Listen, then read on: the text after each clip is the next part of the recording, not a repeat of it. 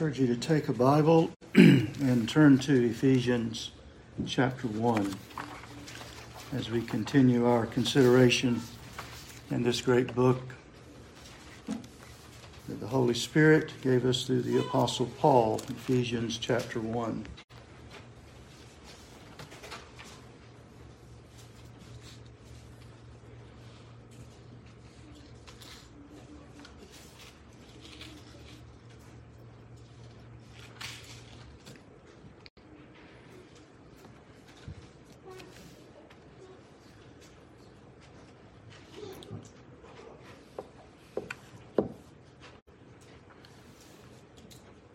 I believe I'll read again in our hearing today, beginning with verse number 3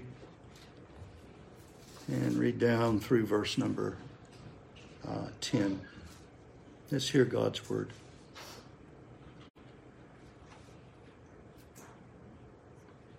Blessed be the God and Father of our Lord Jesus Christ, who has blessed us in Christ with every spiritual blessing in the heavenly places, even as he chose us in him before the foundation of the world, that we should be holy and blameless before him. In love, he predestined us for adoption as sons through Jesus Christ, according to the purpose of his will, to the praise of his glorious grace, with which he has blessed us in the Beloved.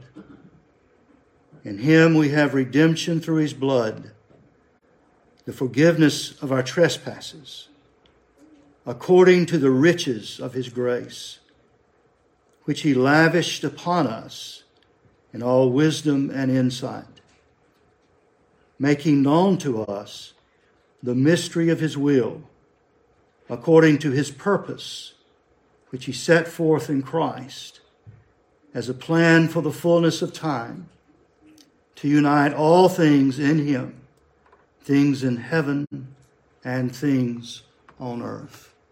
May God be pleased to bless his word, and may his people say, Amen. Let's pray together. Father, again, we come before you in prayer, asking now your mercies upon us as we consider your word. We've come today hungering and thirsting to hear from you, to drink from the well of life. We've come as your people, the corporate body of Emmanuel Baptist Church. Thank you, Lord, for the worship that has been ours to engage in, for your blessings upon us thus far, for prayers that have been offered, for the word of God that has been read, for all that has gone into the worship to this point. We know that your people have come from various places, from various experiences of the past week. And we come now to gather ourselves together, to enjoy the fellowship of the saints, to enjoy communion with the Lord Jesus Christ. And Lord, to study and to learn together, to hear from you, from your word. And I pray that you would bless the word as it goes forth. Send it forth, Lord.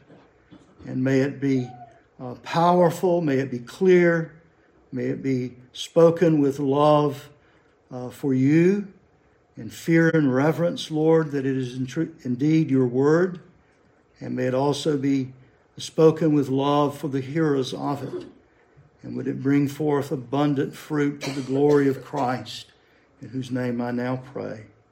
Amen. Now, we have recently been considering verse 7 and somewhat 8, but mainly verse 7 of Ephesians 1. And I might just simply point out at this junction where we are that verse 7, the latter part of verse 7, the forgiveness of our trespasses according to the riches of his grace, is technically and grammatically what is called an apposition. Now, I think you've heard that term before. I think probably Pastor Tyler has used that term not too terribly long ago. An apposition is a grammatical technique. In some ways it's like an adjective. In some ways it's almost like a prepositional phrase, but it's where you would place a word along or a phrase alongside another phrase to give clarity or to give a little bit more, sometimes maybe I can almost say to the first part of what's been said.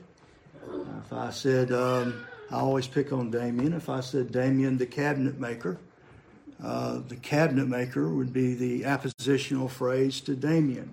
It tells you more about who Damien is. And so what I mean by saying it's an apposition, a phrase here, the latter part, the forgiveness of our trespasses, is an apposition or an appositional phrase to the first part of the verse. It gives us more explanation of what it means to be redeemed. That's what I'm saying. That's the way it's used in the structure grammatically in the sentence, in the phrase here. Now, we've noted that redemption denotes a release. It's setting free from a situation that the person who is set free from is powerless to get themselves free from. That means that's what redemption means. It's to pay a ransom, to set one free from a situation they're unable to free themselves from. And we've pointed out that forgiveness means a dismissal, and actually it means a sending away. And we looked at and we've used Psalm 103, verse 12, as somewhat an explanation of forgiveness. And that passage reads, "As far as the east is from the west, so far does he remove our transgressions from us." And so we're redeemed, we are ransomed by a price, and in that ransoming, God separates from us our sins as far, which is, it can be no more greater distance as the east is from the west. He buries our sins, as it were, in the deepest part of the ocean. And so forgiveness is a deeper, further, greater explanation, if you would, of redemption. Forgiveness is a greater explanation of redemption. It's an appositional phrase. We are forgiven. God's people were, as Brother Al was pointing out in the reading, we were in bondage. We look at Ephesians chapter 2. If you would turn there to Ephesians chapter 2 for just a moment, the first 3 verses. "And you were dead in the trespasses and sins, in which you once walked, following the course of this world, following the prince of the power of the air, the spirit that is now at work in the sons of disobedience, among whom we all once lived in the passions of our flesh, carrying out the desires of the body and the mind, and were by nature children of wrath, like the rest of mankind." Have you ever dealt with someone who's an addict? And asked them, not asked them, well, maybe sometimes you have, but in your mind you get so frustrated, and maybe actually physically just kind of shake them sometime and go, "Why can't you see?" Well, it's their nature. And they are caught up in it. And it's like, what's wrong with you? Or sometimes you can deal with somebody else in another situation. And it's like, why can't you see? And I'm sure people have done the same with me. I'm sure my dad did the same thing with me at times. He'll pop me on the head and go, "What's wrong with you, son?" Well, it was my nature. And my nature was I was walking according to the course of this world. And my eyes were shut. And my heart was hard. It wasn't always a mind problem, it's a heart problem. It's a sin problem. And that's the way we walked.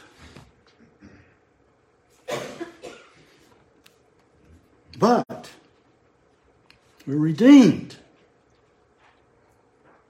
We have been ransomed. We have been purchased with a price, not silver and gold, as we looked at earlier, not with that which is corruptible, but with the precious blood of Jesus Christ. We have been redeemed. We are freed. We're freed from that. Our eyes are opened. And all of a sudden, that which we could not see, that which we could not hear, that which made no sense to us at all of a sudden it's like, oh. And we embrace that. We want that. We thirst for that. We desire that, and that being Christ. And that's what Paul says in Ephesians 2, verse 4 through 6. But God, being rich in mercy because of the great love with which he loved us, even when we were dead in our trespasses, made us alive together with Christ. By grace you have been saved, and raised up with him, and seated with him in the heavenly places in Christ Jesus, so that in the coming ages he might show the immeasurable riches of his grace and kindness toward us in Christ Jesus. Now that language, look back where we are in Ephesians 1. Even as he chose us, verse 4, in him before the foundation of the world, that we should be holy and blameless before him. In love he predestined us for adoption as sons through Jesus Christ, according to the purpose of his will, to the praise of his glorious grace, with which he has blessed us in the beloved. In him we have redemption through his blood, the forgiveness of our trespasses, according to the riches of his grace, which he's lavished upon us in all wisdom and insight, making known to us the mystery of his will, according to his purpose, which he set forth in Christ. The language is just, there it is, back and forth between chapter 1 and chapter 2. And now, as also has been mentioned, I think, in the reading earlier, not only are our sins separated from us, but now we have access to the Father. We have access to the Holy of Holies through Christ our Lord. And we now are part of the family of God, whereby we cry, Abba, Father. And this verse 8, this redemption, this forgiveness is ours according to the riches of his grace, and this grace is lavished upon us. And that's very close, is it not, akin to our lesson that we were on last week in our small group. By the way, if you're not in a small group, we really would love for you to be in our small group, because we have a great small group. I had a great teacher last time. I'm not saying anything about that, Pastor Tyler. Our group's very good, though. Now, a sip of tea. A great analogy and the backdrop for this redemption, this forgiveness that we're reading about here in Ephesians and in the New Testament, the analogy for it and somewhat the template for it from the Old Testament is Israel's deliverance from Egypt. That's the analogy that you find, that you see in the Scripture. In Exodus chapter 6, verse 6, we read, "Say therefore to the people of Israel, I am the Lord, and I will bring you out from under the burdens of the Egyptians, and I will deliver you from slavery." Same thing that we're in as we're born into the world, we're born into slavery of sin. But I will bring you out from slavery to them, and I will redeem you with an outstretched arm and with great acts of judgment. I will take you to be my people. I will be your God, and you shall know that I am the Lord your God, who has brought you out from under the burdens of the Egyptians. In Deuteronomy 7:8, one more verse on that. "But it is because the Lord loves you and is keeping the oath that he swore to your fathers, that the Lord has brought you out with a mighty hand and redeemed you from the house of slavery, from the hand of Pharaoh, king of Egypt." Now, Yahweh redeemed the people from the slavery of Egypt because he had made a covenant with the patriarchs, Abraham, Isaac, and Jacob. And it's because of this covenant that he remembers, that we read in Scripture, that he remembered, he hears the groaning of the people of Israel. He recalls the covenant, and he goes to free Israel, which is not really a nation at that point, but he goes to free them. And he does this to make a particular, peculiar people unto himself, that he would be their God and that they would be his people, a peculiar people among all the nations and peoples of the earth. Then as you read the prelude, or the prologue if you prefer, to the Ten Commandments, you see this statement made. And listen to it. If you want to turn there, you may. It's in Exodus 20, the first 3 verses. And God spoke all these words, saying, I am the Lord your God, who brought you out of the land of Egypt, out of the house of slavery. You shall have no other gods before me. And what I want you to note there is deliverance came before duty. Did you hear me? Deliverance came before duty. I am the Lord your God. I brought you out of the land of Egypt. You shall have no other gods. Now, question 49, which we've already read, and I don't have it in front of me in its entirety. I should have, but I don't. But in question 49 of the Catechism, that same question is entertained about living holy lives. And it goes back to God being our God and him delivering us. Well, this is redemption and the forgiveness of our sins. Now, this is the background. This is the analogy that's used in the New Testament for redemption and forgiveness that we've been looking at now for about 3 weeks.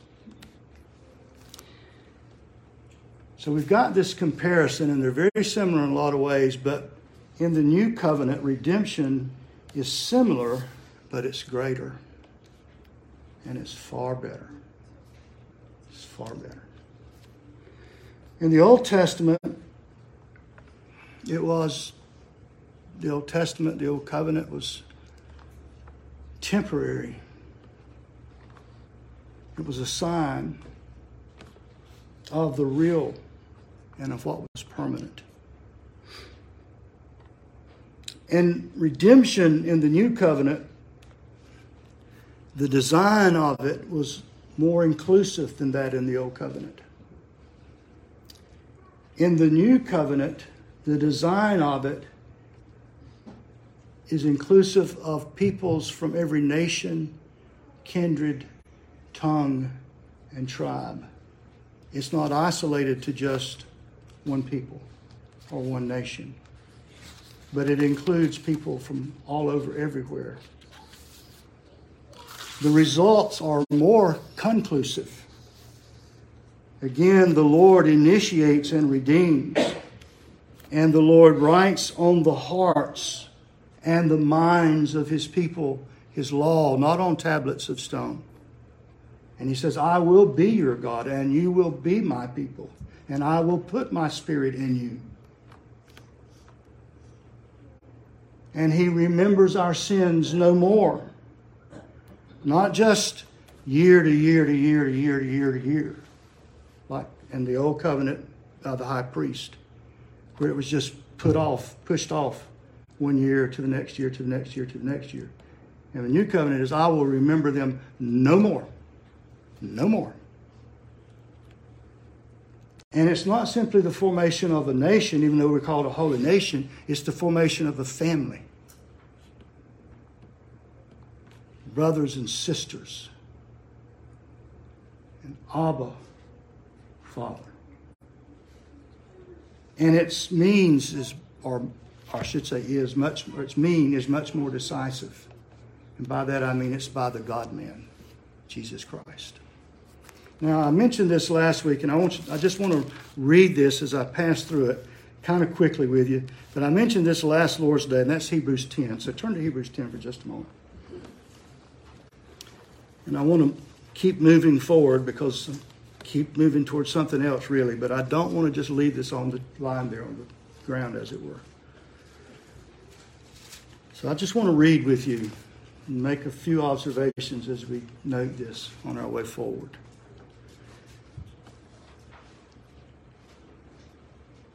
In Hebrews chapter 10, and really this whole middle section is so rich on these comparisons and contrast between the old and the new. But let's begin here at Hebrews 10:1. For since the law, and he's talking about the Mosaic law, which is clear, especially if you just back up a little bit into 9. For since the law has but a shadow of good things to come, instead of the true form of these realities, it can never, by the same sacrifices that are continually offered every year, make perfect those who draw near. Otherwise, would they not have ceased to be offered? Since the worshippers, having once been cleansed, but no longer have any consciousness of sins. But in these sacrifices, there is a reminder of sins every year. For it is impossible for the blood of bulls and goats to take away sins. Consequently, when Christ came into the world, he said, sacrifices and offerings you have not desired, but a body you have prepared for me. And burnt offerings and sin offerings you've taken no pleasure. Then I said, behold, I have come to do your will, O God, as it is written of me in the scroll of the book. When he said above, you have neither desired nor taken pleasure in sacrifices and offerings and burnt offerings and sin offerings. These are offered according to the law, the Mosaic law. Then he added, behold, I have come to do your will. He does away with the first in order to establish the second. And by that will we have been sanctified through the offering of the body of Jesus Christ once for all. And every priest stands daily at his service, offering repeatedly the same sacrifices, which can never take away sins. But when Christ had offered for all time a single sacrifice for sins, he sat down at the right hand of God, waiting from that time until his enemies should be made a footstool for his feet. For by a single offering he has perfected for all times those who are being sanctified. And the Holy Spirit also bears witness to us, for after saying, this is the covenant I will make with them, after those days declares the Lord, I will put my law on their hearts and write them on their minds. Then he adds, I will remember their sins and their lawless deeds no more. Where there is forgiveness of these, there is no longer any offering for sin. Now you see, you follow that reading pretty clearly, I hope. He is contrasting the old high priest Levitical offering that the priest went into the Holy of Holies every year, making sacrifice. And he says, and every year they did that, it's a remembering of sin. But Christ doesn't do that. And that they did back then, it did not remove sin. And God took no pleasure in that. And you read Romans 4, and it's just pushing things, as it were, forward to that point in time that Christ came in the flesh. And when Christ came in the flesh as the God-man, he once and for all makes one sacrifice And he removes those sins. He is the great Redeemer, the only mediator between God and man. And he comes as the God-man. An angel couldn't do that. A man couldn't do that. God didn't do that. It takes the God-man to do that. Because man had sinned, man would pay the price. But man can't do it. He can't pay the price. Because man isn't perfect. Man is a sinner. Thus the virgin birth. Man can't keep the law perfectly. Thus Christ comes as the Son of God, keeping the law perfectly. His active obedience. He is the perfect, unblemished Lamb of God who can go to the cross, and there is the passive sacrifice of Christ as he offers his perfect, as the perfect Lamb of God. He dies on the cross. And there is that transaction made. My sins poured on him, his righteousness imputed to me. Once for all. No more sin. And it's done away with. That old system's done away with, which is always, again, has been one of those things in my mind that I just cannot fathom. Why under heaven, we said this more than once, but why under heaven do people want to build a temple? To me, it's blasphemous. They would rebuild a temple and reinstitute sacrificial worship. And I go, my gracious, have you ever read Hebrews? God tore it down. He said once, it's my son, once. And why would a man or men want to rebuild the thing? And why would I want to go there and honor it? I mean, maybe it's a historical relic. But that's it. Christ came. Christ redeemed us from our sins. Once and for all. And he's not in a grave. He's not on a cross. When he did it, he sat down at the right hand of the Father. He is, as we heard this morning, King of kings and Lord of lords. And so he goes on, the writer does in verse 19, therefore, brothers, because this is who Christ is, he is the God-man. Therefore, brothers, since we have confidence to enter the holy places by the blood of Jesus. Could you go into that holy place under that old covenant? You dare not. But now you are a child of the King. You are a son and daughter of God. And now he says, come. Before he said, stay away. Now he says, come. And now you have confidence to come to the holy place by the blood of Jesus, by the new and living way that he opened, which wasn't open, but now is, that he opened for us through the curtain, that is, through his flesh. And since we have a great high priest over the house of God, let us draw near with a true heart and full assurance of faith, with our hearts sprinkled clean from an evil conscience and our bodies washed with pure water. Let us hold fast the confession of our hope without wavering, for he who promised is faithful.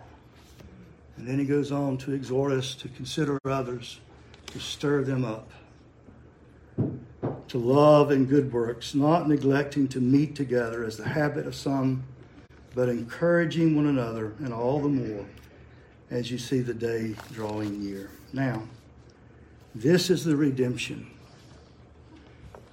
And really it almost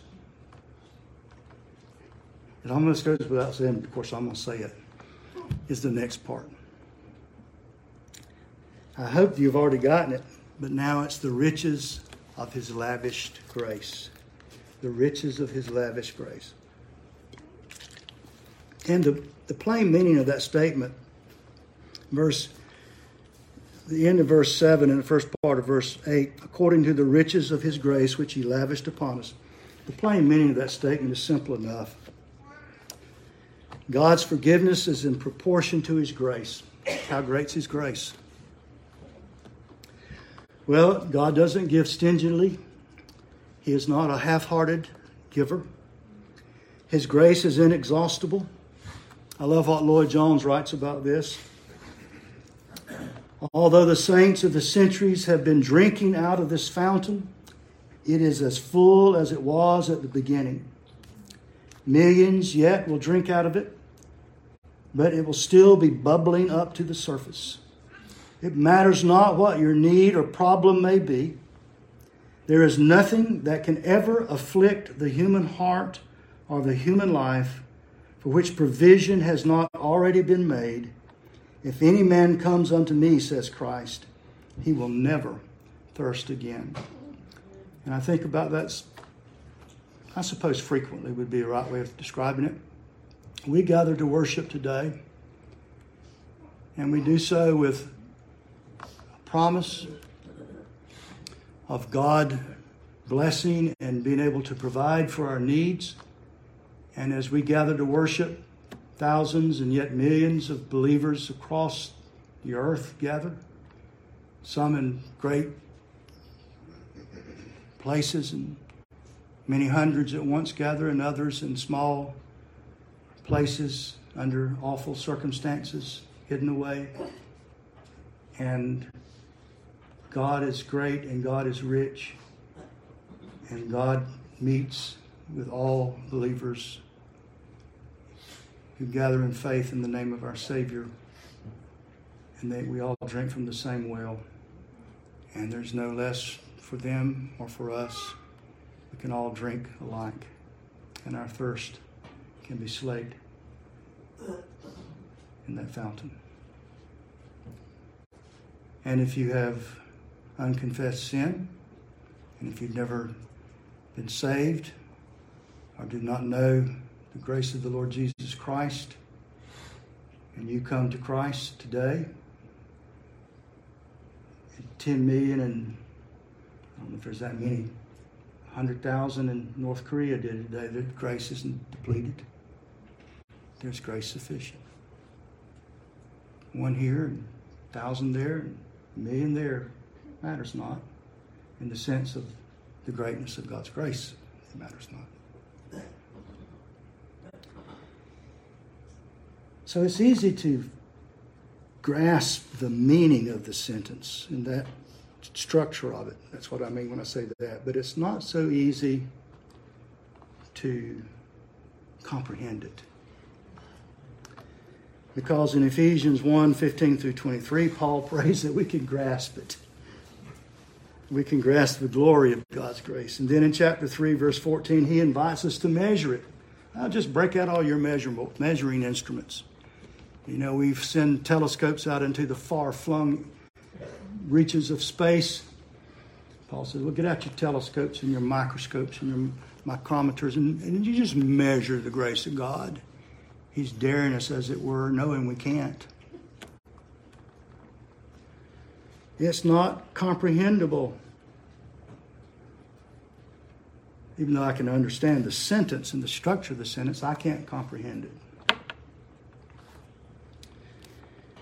And it seems ever since the Damascus Road, Paul was enamored and captivated and a student and a teacher of God's amazing grace. His greetings and benedictions are filled with it.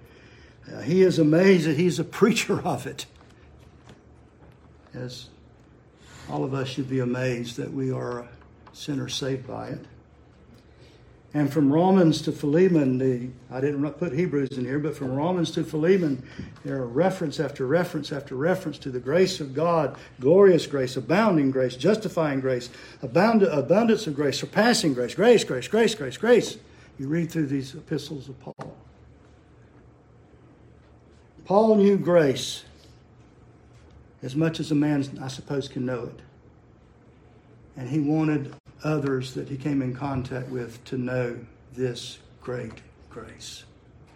And I reckon that would be a true sign of being saved by grace. Do you want others to know it? Really? Really? Well, the riches of grace, and grace by itself indicates it's free. God is not God initiates salvation. He doesn't have to, I suppose, other than by his nature. God is not responding. Remember, God predestined and he elects. He provides us while we're still sinners. He gives the best, that is Christ, and he gives abundantly. And I want to move on because I want to, in the last few minutes here, I want to move to another analogy, and I want to try to move through it quickly to try to do what Paul challenged us to do, knowing we can't do it. But just to try to draw out the picture, because this lavished, that we have this redemption, this forgiveness, and it's lavished. This grace, the riches of his grace that's lavished on us. And I want to do that, and I want to consider that with you by considering another analogy, a New Testament. And it's a parable, and it's in Luke 15. So turn to Luke 15 for just a moment. And we'll try to move through this, but not to the point that you don't see it, I hope. You know the parable of the prodigal, right? So if I had asked you this morning to turn to the parable of the prodigal father, where would you have gone?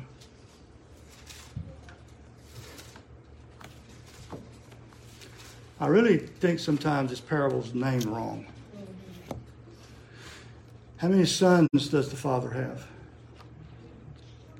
2. Is this parable all about the prodigal? What is this parable about? Why did Jesus even give this parable? Let's back up to the first part of Luke 15, and we'll see why he gives the parable. And then maybe we can kind of go from there and see it's not all about the prodigal. In fact, he's just one of 2 sons. And the second son is just as important as the first son, or the prodigal son. Luke 15, verse 1, now the tax collectors and sinners were all drawing near to him, and the Pharisees and the scribes grumbling said, this man receives sinners and eats with them. Then he told them this parable. And he begins with a parable of 100 sheep. Then verse 8, or what woman? And then he tells them a parable of the 10 silver coins. Verse 11, and he said, and he tells them another parable of 2 sons. He goes from 100 to 10 to 2. And they're all tied together. He goes from sheep to coins to sons. And it really doesn't matter so much whether he's talking about sheep, coins, or sons. Really. What's he talking about? What is Christ talking about? Now, I agree the first 2 parables are probably talking more from the heaven side, the divine side, and the third parable is probably talking more from the flip side. And we get that in Ephesians too. He flips it. Talks from the divine side, then he flips it to the human side. But he's talking about the Father's amazing grace and love, those riches of grace, that surpassing richness of grace, that lavished upon us, and how he searches out and saves. So what does the word prodigal mean, by the way? It has a couple of meanings. And I would suggest that when we're talking about the son, it has the first meaning. When we talk about the father, it has the second meaning. In the first meaning, it means to be reckless and wasteful and extravagant. I can't even say the word. Extravagant. And that would be the first. That would be the son. That's what he was. Wasteful. The second meaning is to give and to give away something on a lavish scale. And what do we see the Father doing? Back in Ephesians, giving on a lavish scale. And in fact, that's the word that's used in the ESV. The riches of his grace which he lavished upon us. So really, I think of it more as the parable of the Father's prodigious grace is the way I think of this parable. But let's do an overview. So we've got these three parables. They're all coming down to one thing. But now, and we see what they're a response to. But central to all of this is the Father's love. So let's start with the younger son, the prodigal son, who's called the prodigal son. Now, Dr. Edmund Clooney writes this youth is living at home. He's hating every minute of it. Everything turns him off, the household, the farming, the lifestyle of his father. There's only one thing about his father that he does like, the old man's money. But the prospects of cashing in on it are remote. His father shows no signs of an early decease. At last, the young man's patience runs out. Father, he says, give me what's coming to me from your estate. And so he demands his inheritance from his father, which basically in that culture is, I wish you were dead. Go ahead and give me what's mine. I'm going. And so he gets from his father what is his. And a lot of that, no doubt, would be land or stock, and that would be things that his dad had worked hard for. But none of that matters to this boy. He cashes out, and he leaves home. That's what he wants to do. In verses 13 through 16, this boy disgraces his father. He debases himself. And so we could say it. We can use several D's here of this boy. He is demanding. He despises his father. He departs from home. He is a disgrace to himself and to his family. And at last, he is debases his own self. He's living in a pig parlor and eating what swine would not eat. And we could say that the prodigal is a vivid picture of a lost sinner. Now, keep this in your mind. I should have said this already. Going back to the very beginning of Luke 15. So we've got a couple of things being represented here. We've got the religious lost, and we have unconverted. We got Pharisees, Gentiles. And this boy represents, and he is a vivid picture to us of a lost sinner who's fleeing away. He's like in John 3, that the sinner prefers darkness to light because his deeds are evil, and he will not come to God. You ever flipped over an old log and there's bugs under it, and the light shines on it, and what happens? They skittle out of the way. That's this boy. Get out of here. He sows to the flesh. His life is consumed with the pleasures of the flesh. He's seeking to gratify himself, and eventually he will reap what he's sowing. And then his dreams become his nightmares, and his freedoms become his bondage. And this prodigal is also a picture of a repentant sinner. By grace, he comes to his senses. That's what we read about him. When he comes to himself, he comes to his senses, and he realizes what's there. He begins to rehearse what he will say, and that he will return home to his father. And he has this speech all made up in his mind, what he will say. And he goes home, and all that's great, but I want to point this out. He still has too low of a view of his father. And that's the case of most of us and most sinners. They have too low of a view of the Father. Because he gets home and he says, I'm not worthy to be called. Well, we shouldn't be arrogant. I'm not suggesting we should be. But he doesn't really grasp grace. He doesn't really get grace. And then in verses 25 through 30, we have the resentful older son. He does not demand his inheritance. He does not leave home. He does not waste his father's possessions. He does not disgrace himself. He stays home. He works. He tends the fields. He does his chores. Maybe even does the chores of two since his brothers left. But he is resentful. He resents his brother, and he resents his father. And in verses 25 and 26, he demands of his father, and of others, what do these things mean? When his father brings out the ring, the shoes, the calf, the robe, what do these things mean? Verse 29, he is dissatisfied with his father's actions. How dare you receive home this boy again? Verses 28 through 30, he disgraces his father by accusing him of favoritism, of being stingy. All these years I've been here, and you never gave me a fatted calf. I never had a party with my friends. And yet, this boy comes home and look at you. Look what you do for him.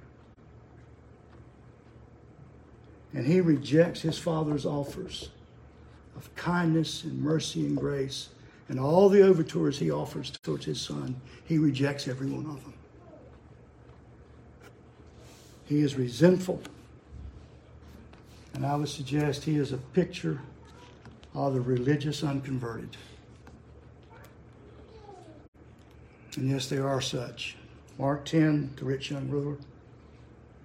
Perhaps Nicodemus, the early young Nicodemus, the one that came in night, the Judas Iscariots, the seed on the stony ground. They're religious, but they're resentful. They seize every opportunity to absent themselves or be away from God and his people. They can go through the motions of religion, but there's no joy. They consider service a burden and a drudgery. They believe that God is indebted to them. They might serve, but they do it for reward only. And they resent true believers. Kind of like Cain and Abel. And they're really mad at God, but they can transfer it to someone else. And they would accuse them of hypocrisy, of legalism, and they reject their joy and their sincerity. And again, I will quote from Dr. Clowney. The older brother flings down his staff, folds his arms, and begins a slow burn. A celebration indeed. He's not too surprised that the prodigal has shown up. But what has he done to deserve this? He should be flogged rather than feted. The brother is disgusted at his father's behavior. At least he can't expect me to celebrate, he thinks. After all, the property has been divided, and what remains is mine. That best robe, that signet ring, and most particularly that sleek calf, saved for a great feast. He despises the father's joy, is made furious by his grace, and resents his love for the prodigal. And then there's the father. And he's really the picture of this parable. The sons are important, but it's the father that's really the center point. Verses 20 through 24, 28 through 32, it's the father who is willing, accepting, the gracious, who sees the prodigal. He's willing to accept him, to receive him. You know, we always talk about accepting the Lord, and it's the Lord who receives us.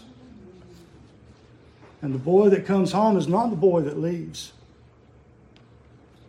The boy that comes home, if you get a picture of him, he's the one that's been living with the hogs. Now try to put that picture in your mind. The boy who leaves is dressed in finery.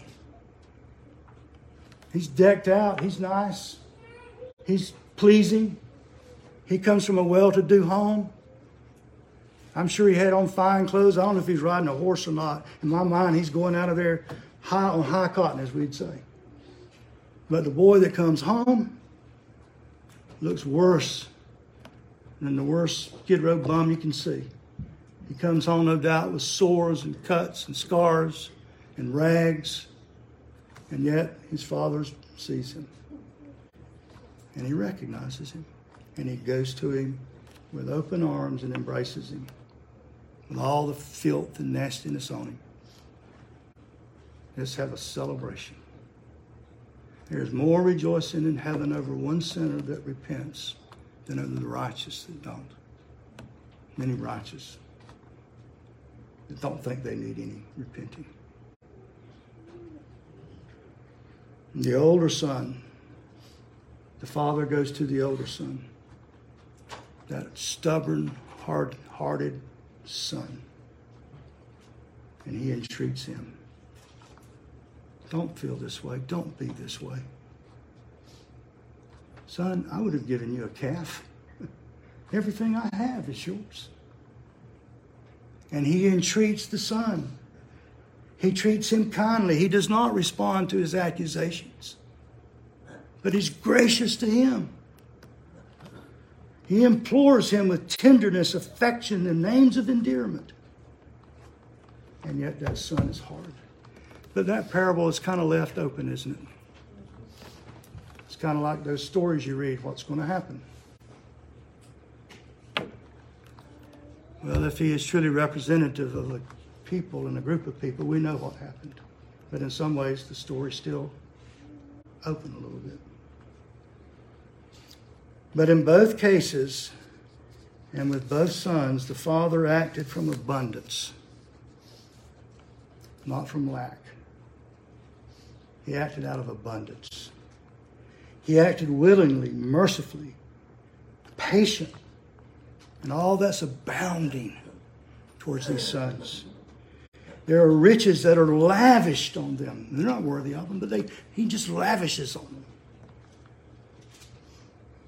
Now, the question for you and me is this: which son best describes you? Or me? In Ephesians, Paul speaks about a great God and a great Savior. And he says that it's by the blood of the Son of God that we have redemption, forgiveness of our trespasses, and that's according to the riches of his grace that he's lavished upon us. You have had grace lavished upon you. I'll end with this quote by John Newton. Although my memory's fading, I remember two things very clearly. I am a great sinner, and Christ is a great Savior. And I pray we never forget those two truths. Let's pray together. Father, we thank you for your word. We thank you that you are a great Lord and Savior, Father, Son, and Holy Spirit. That there is no limit to your supply of grace, of mercy, of kindness, of love. And for all that are present here today, no matter what their sin may be, whether it be sins of long ago that are in my minds, or whether we cannot think of anything in particular, yet we know that you are a gracious God.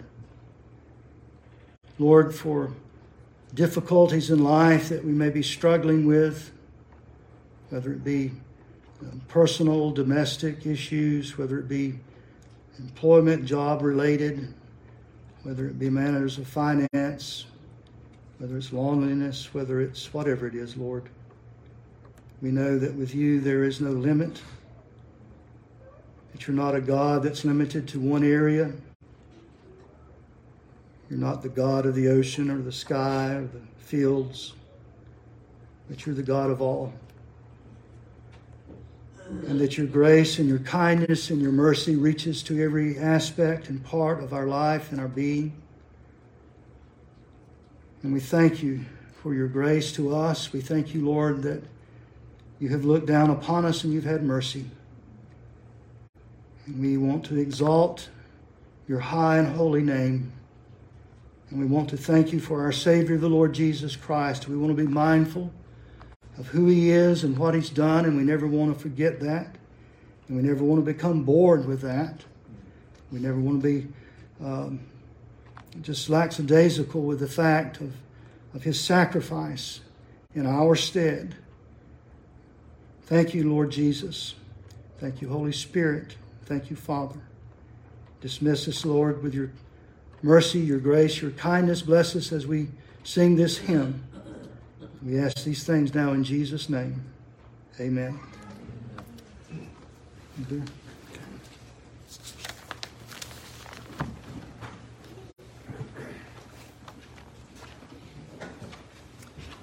But this time, if you would, please stand. And as we've heard of the great grace of our God, let our hearts and voices raise loud thanksgivings to our God. Let us sing together hymn number 318.